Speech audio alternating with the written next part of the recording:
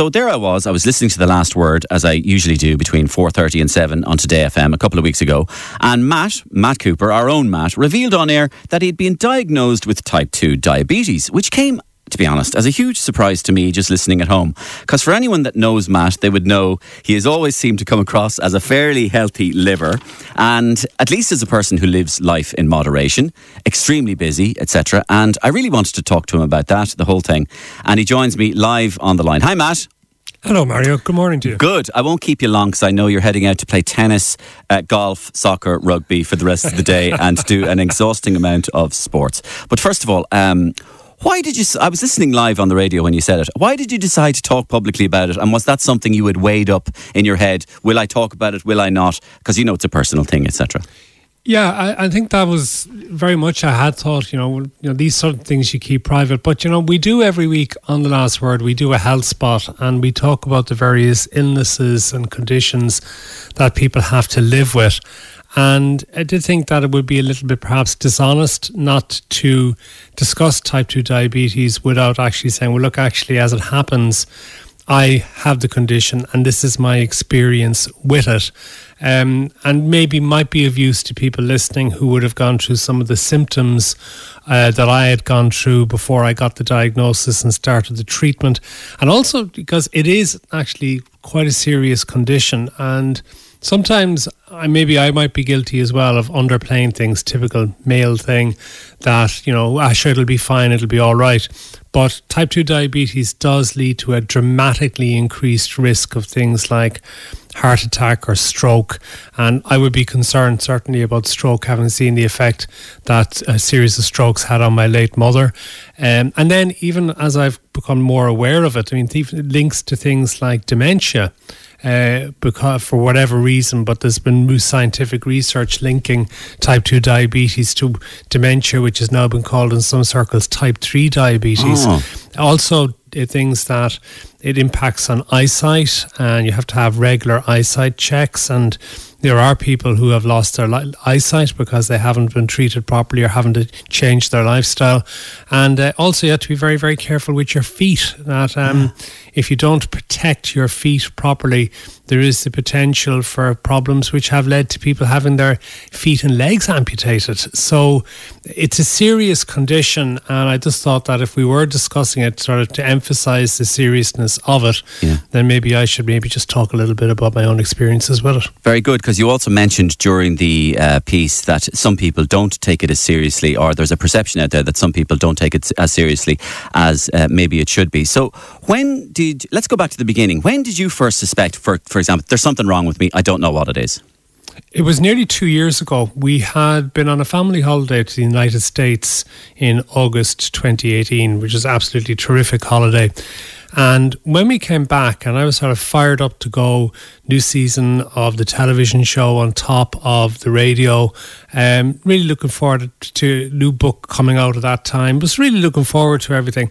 And I suddenly found myself started getting drained of energy, and made worse by the fact that I was suddenly needing to go to the toilet an enormous amount, needing to urinate. So much so that I might be getting up 4 or 5 times during the night. This was around September, October 2018. And that, of course, as well as having to get up, was destroying my sleep. And then during the day, I would also find that I was needing to go to the toilet an awful lot more. Even in between items on The Last Word, I would be, during the ad break, running out to the toilet, also very thirsty. And quite quickly, I realised this is not right, that there's something seriously wrong here. I was finding it harder. I would always go to have 2 heavy weight sessions with personal trainer Paul Byrne twice a week. Was finding it much harder to get the energy levels up for that. And then even in the last hour of the programme on The Last Word, I would be really struggling. I would really be finding it very, very hard to keep my concentration, to even keep awake, to be honest. Yeah, you said you nearly fell asleep at one point in the last hour. Yeah, and that's no reflection on the item we were doing at the guests. It wasn't Charlie Weston, was it? It was actually the movies. And Brian Lloyd said it to me recently, because he actually was on one of the times he could see that I was struggling. Yeah. And because he was asking me after I'd said it on the last word a couple of weeks ago about what the situation was. Yeah. So look, I wasn't, and also there was on a small thing, and this is relevant to what I said about eyesight. I suddenly was finding it hard to read things. I've never used glasses. And it's always been a sort of a source of pride that my eyesight is great, no matter the fact that I read so much and that I must screen so much. But suddenly I was struggling. Now, I put that down to a factor of age as well. Look, I'm into my early 50s. These things happen. Yeah. But at the same time, that was something else that I was concerned about. So I went to my GP, and my GP immediately said one of two things. Diabetes is a possibility, as I thought. The other thing is prostate, and that's something that you have to be so careful of, obviously, when you're a man in your 50s. So the very first thing that the doctor did was a prostate examination, which, again, very important for men over the age of 50 to do. That was all absolutely fine, not a problem. Did sort of an intermediate bloods test and immediately said, oh, look, this looks like diabetes. We're going to have to get the full array of blood tests done. They were all done. They came back. Yeah, that's what it looks like. So I was then referred on to a diabetes specialist. So I went to the diabetes specialist who had all the bloods ready. They'd been sent on to him and all the assessments had been done. And the first thing he asked me to do was outline my lifestyle. So I outlined my lifestyle about how the amount of exercise that I take, the hours that I work, the sort of diet that I ate, the consumption of alcohol, which would be quite limited, or would have been quite limited, because when I was about 40, I just sort of gave up on alcohol, and then I sort of would go through long periods for maybe 6 months where I wouldn't have a single drink. That's right. Then I might have a few weeks where I'd go out a bit and have a few pints or a few glasses of wine and stuff, and then I'd sort of quit it again. So whereas I would have to admit that when I was younger, yeah, I had a real fondness for my pints in particular, but I sort of gave that up back, was it nearly 14 years ago now at this stage. So I described my lifestyle to him, and he said, okay, we've got a real problem here. And I looked and I said, what do you mean? And he says, well, you've just described the lifestyle that I was going to tell you to take up. Oh my God, right, yeah. I get it, yeah, because you were living a very moderate lifestyle. Yeah, I mean, I was being reasonably careful. I mean, you could say things that maybe I overwork, that I, but yeah, I mean, I hadn't, and maybe I did eat a little bit too much, and maybe I did eat too many sweet things, although I was reasonably careful in what I was eating, I thought. But the other telltale signs were that, I did, and I say I did carry too much weight around the waist. That all of the weight seemed to actually sort of sit around my stomach. But not that much, Matt. I mean, listen, relatively speaking. You'd be surprised, Mario. You'd be surprised. I mean, at one stage, and when I took up the personal training, which would be 10 years ago now at this stage, when I first went into Paul Byrne, I mean, I was touching 17 stone in weight. Okay. Well, you're tall, though. You're 6 foot anyway. Eh? I'm just over 6 foot, but that's still too heavy. It is. And I was carrying it. And then I dropped down, and I dropped weight down to probably about 15 and a half stone, which is still probably that little bit too heavy, but I was struggling. I was at, last year, this time last year, I would have been at around 99 kilos, right? Yeah. And that was even after moving on to the medications. I may be jumping a little bit ahead of myself here, but basically, towards the end of 2018, I was put on various medications, and even that took a little while to get the balance right on the medication that I was on for getting the dosage right, because I could end up getting extreme slumps or having sugar highs. You get used to doing things like doing the prick test on your finger and measuring your bloods. And if your blood has fallen too low because of the impact of the medication, that had happened to me a number of occasions, it could go hypoglycemic, so you end up having to take sugar to boost it up. If you are too high, you're making sure you're trying to get more exercise in, taking more water to try and get the sugars down. So it was getting used to all of that, and also getting used to, and I suppose this comes back to the point of the question you asked me at the start about saying anything publicly. At first, I was in retrospect, I probably was very, very taken aback, a bit shocked to discover that there was something wrong with me, that it was a real sort of sign of, okay, I've been very lucky and very fortunate in my life to date that I have not suffered any serious ill health. I know lots of people who have, and I've always felt fortunate that I haven't. But there was this sense of, oh, suddenly I'm vulnerable. This is the type of thing that could lead to very, very serious illness. This is the type of thing that could kill me. This is the type of thing that, if it doesn't do that, could slow me down dramatically. Yes. The loss of the feeling of invulnerability was actually a really serious one. And then it becomes down to things like, do you want employers to actually know that you have this vulnerability or whatever, particularly when you're like me, when you work on you're a contractor, short-term contracts and whatever and stuff. So there was that certain thing, and then getting used to it and adjusting to it. So the first while was actually a little bit, keep this private, don't say anything. And that's then right. Over time, I'll talk a little bit about this. Yeah, I find that interesting, Matt, because you are, in a sense, revealing a weakness. Now, it's just a physical, structural weakness, but I can see what you mean. But did you feel almost a sense of personal affront at being told, I have diabetes? As we know, like, when our perception of diabetes is, it's for fat people, in our the cliche, the tabloid view of it. It's for people who drink 10 cans of Coke every day and eat these really sugary cereals and just binge on Mars bars and all that stuff. That's a kind of a cliche about diabetes. And did you feel, why me? Jeepers, that's a shock to me. Me, diabetes? No, that's for other people.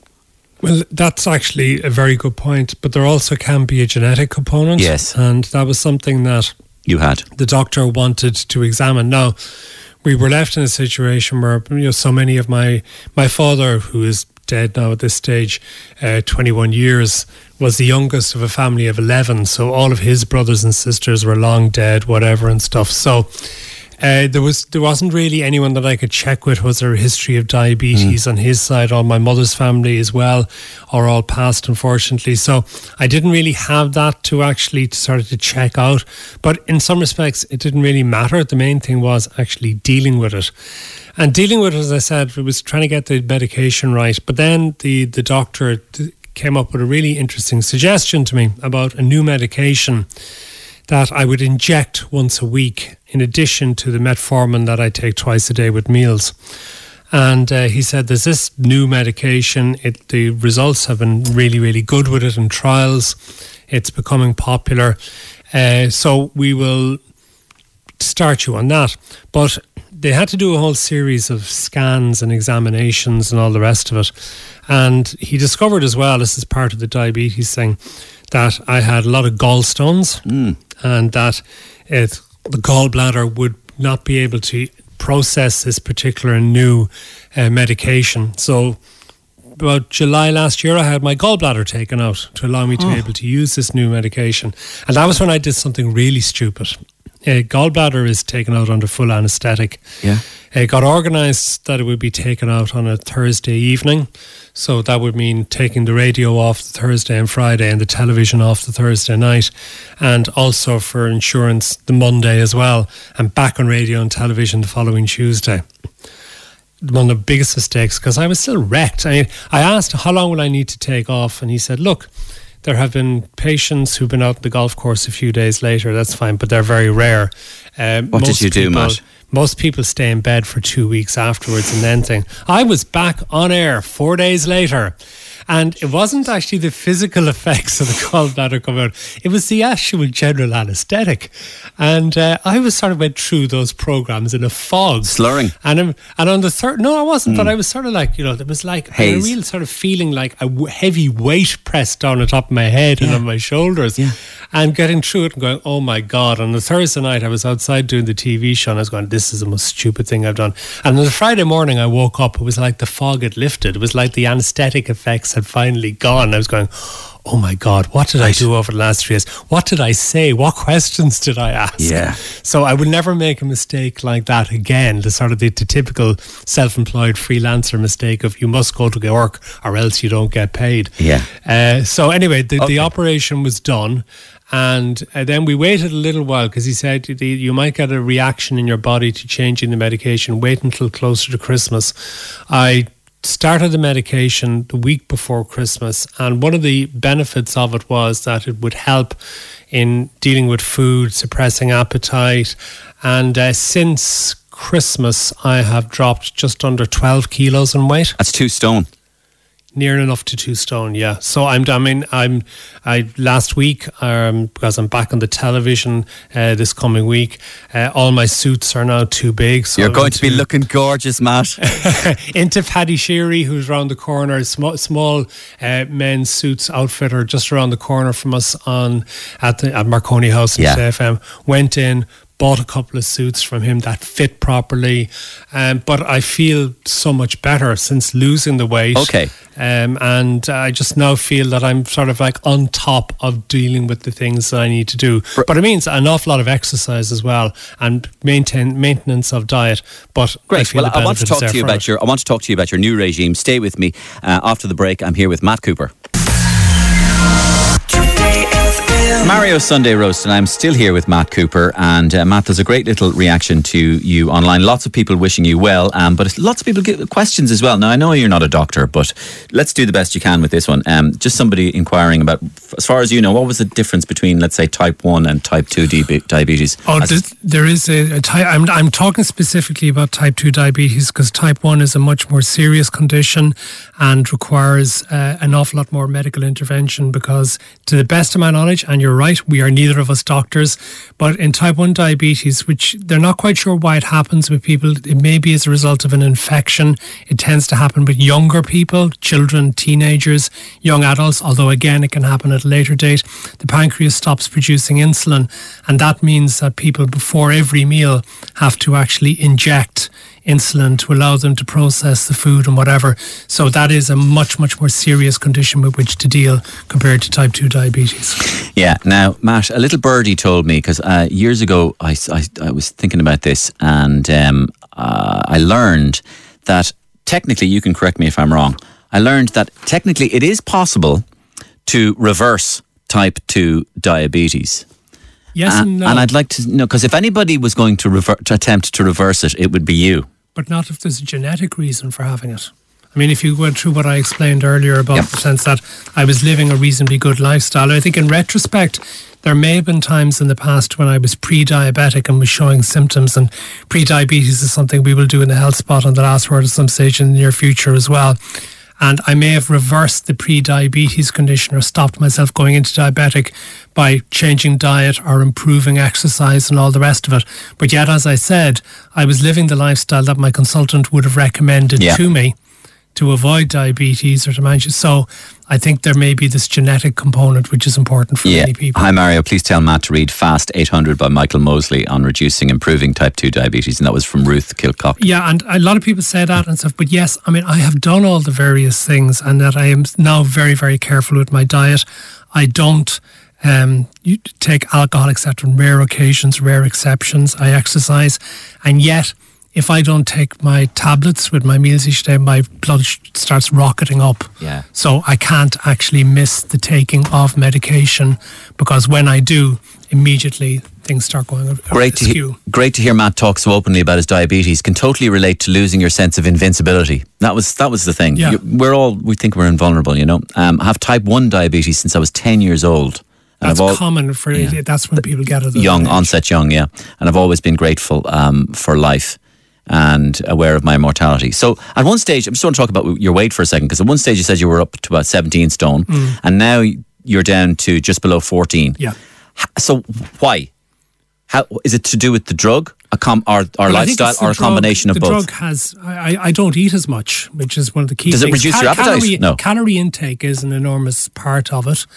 And I burn off more. But even in fairness, Paul Byrne used to always say to me in the gym that no matter how much work I did and how fit I got and developed my strength, that the key issue still was the amount of calories taken. You can't out-train a bad diet. Exactly. That's what he put it.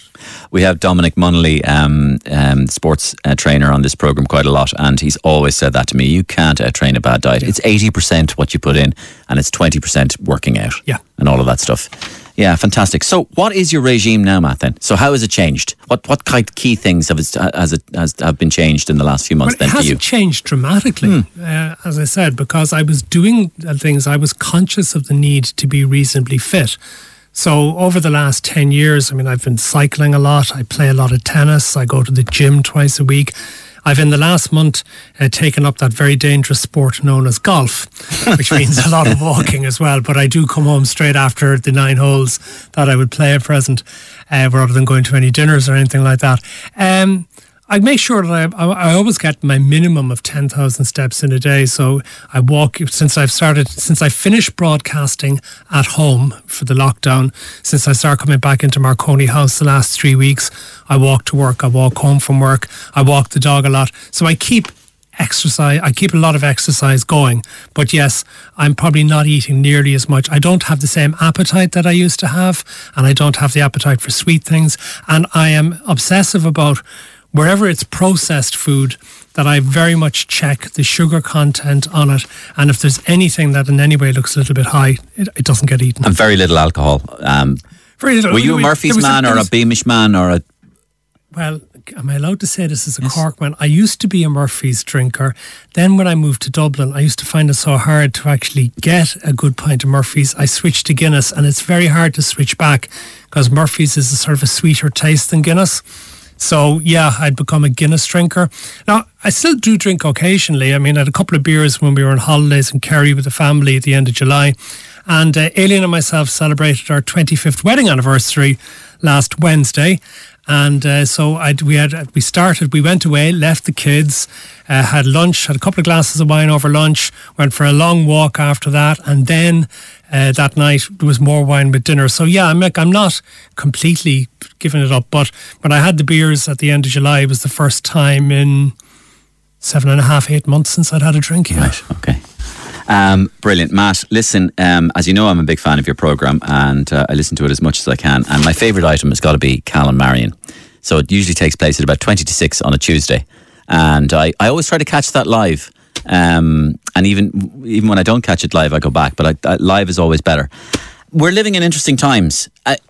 Sometimes it must be infuriating for you sometimes, listening to the extent to which Cal is able to defend the indefensible.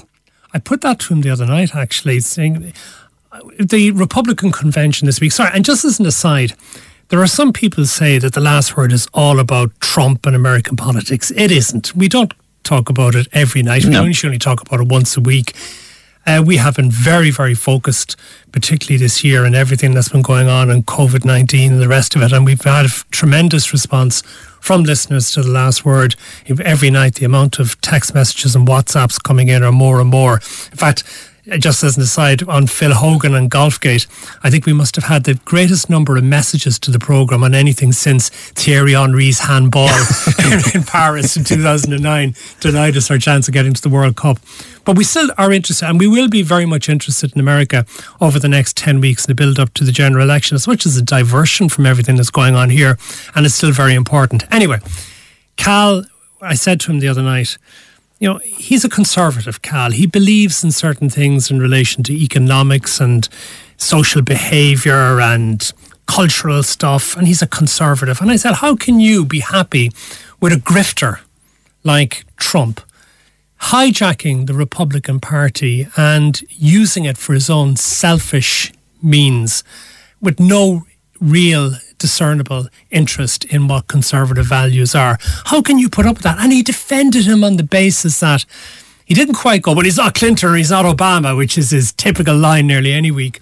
But, you know, he's giving us the things we want and Democrats won't. So they'll put up with this abhorrence just because he gives them some of the things that they want, which is, in some respects, is that not sort of almost classical dictator type material? I mean, I know people say that this is an exaggeration, but a lot of the stuff that Trump is doing at the moment and the downright barefaced lies that he tells, and I know there are people get on to the last word and say, it's an outrage, you should be unbiased and the rest of it. Well, it's not Ireland. It is something we're observing from a field, so we're under no professional obligation to be unbiased when you see somebody as abhorrent and obnoxious as Trump in power. Exactly, and is it unbiased to point out a barefaced lie? Not at all. You're supposed to be. In this job, if you see an obvious lie been told, you're not supposed to let it go without comment on the basis of so-called balance. Yeah. Because some people think that he's not lying.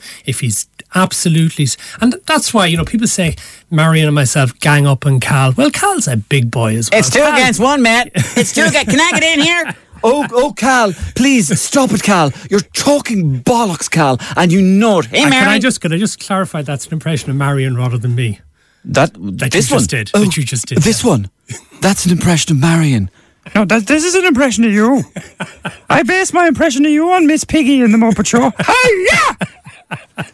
Yeah! Matt was one of the first people, one of the endless people who come up to me and gone, I love your Willie O'D and your Enda Kenny this morning. By the way, you can't do me. And loads more texts, but it's... By the way, sorry, Cal... But no, so just one more thing. Cal comes back with this thing of, Matt, I just always said, I don't like the person, Matt. I've always said it. I don't like the person. I said it, Matt. I didn't like Clinton. I didn't like Obama. I don't like Trump. But I like what he's done for the economy. And then it sort of stops there, the way it does in America. And I go, what's he done for the economy? Sorry, Matt.